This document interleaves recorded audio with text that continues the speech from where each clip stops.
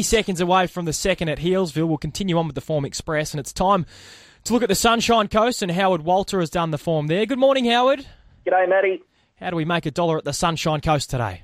Difficult meeting today. A lot of horses first up on debut or second up, so fitness question marks all over my form guide. But a couple of horses that are fit. Race 1, number 8, Dan Sant, was 3 wide of 4 on the pace at Ipswich second up. Sweet Rhapsody had last crack at them, got the money. Dan Sant meets Sweet Rhapsody, 5.5 kilos better.